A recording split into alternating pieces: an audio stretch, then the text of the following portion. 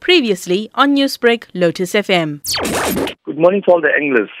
The summer season is here and fishing has been as hot as the weather.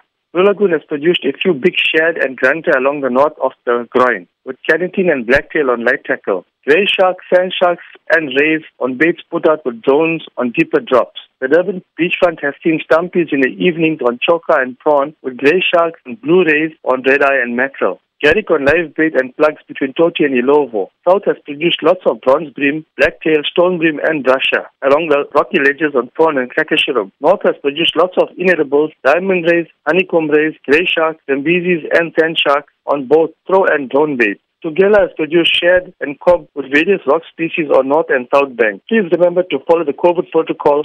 Tidy up before you leave. Tight lines until next week.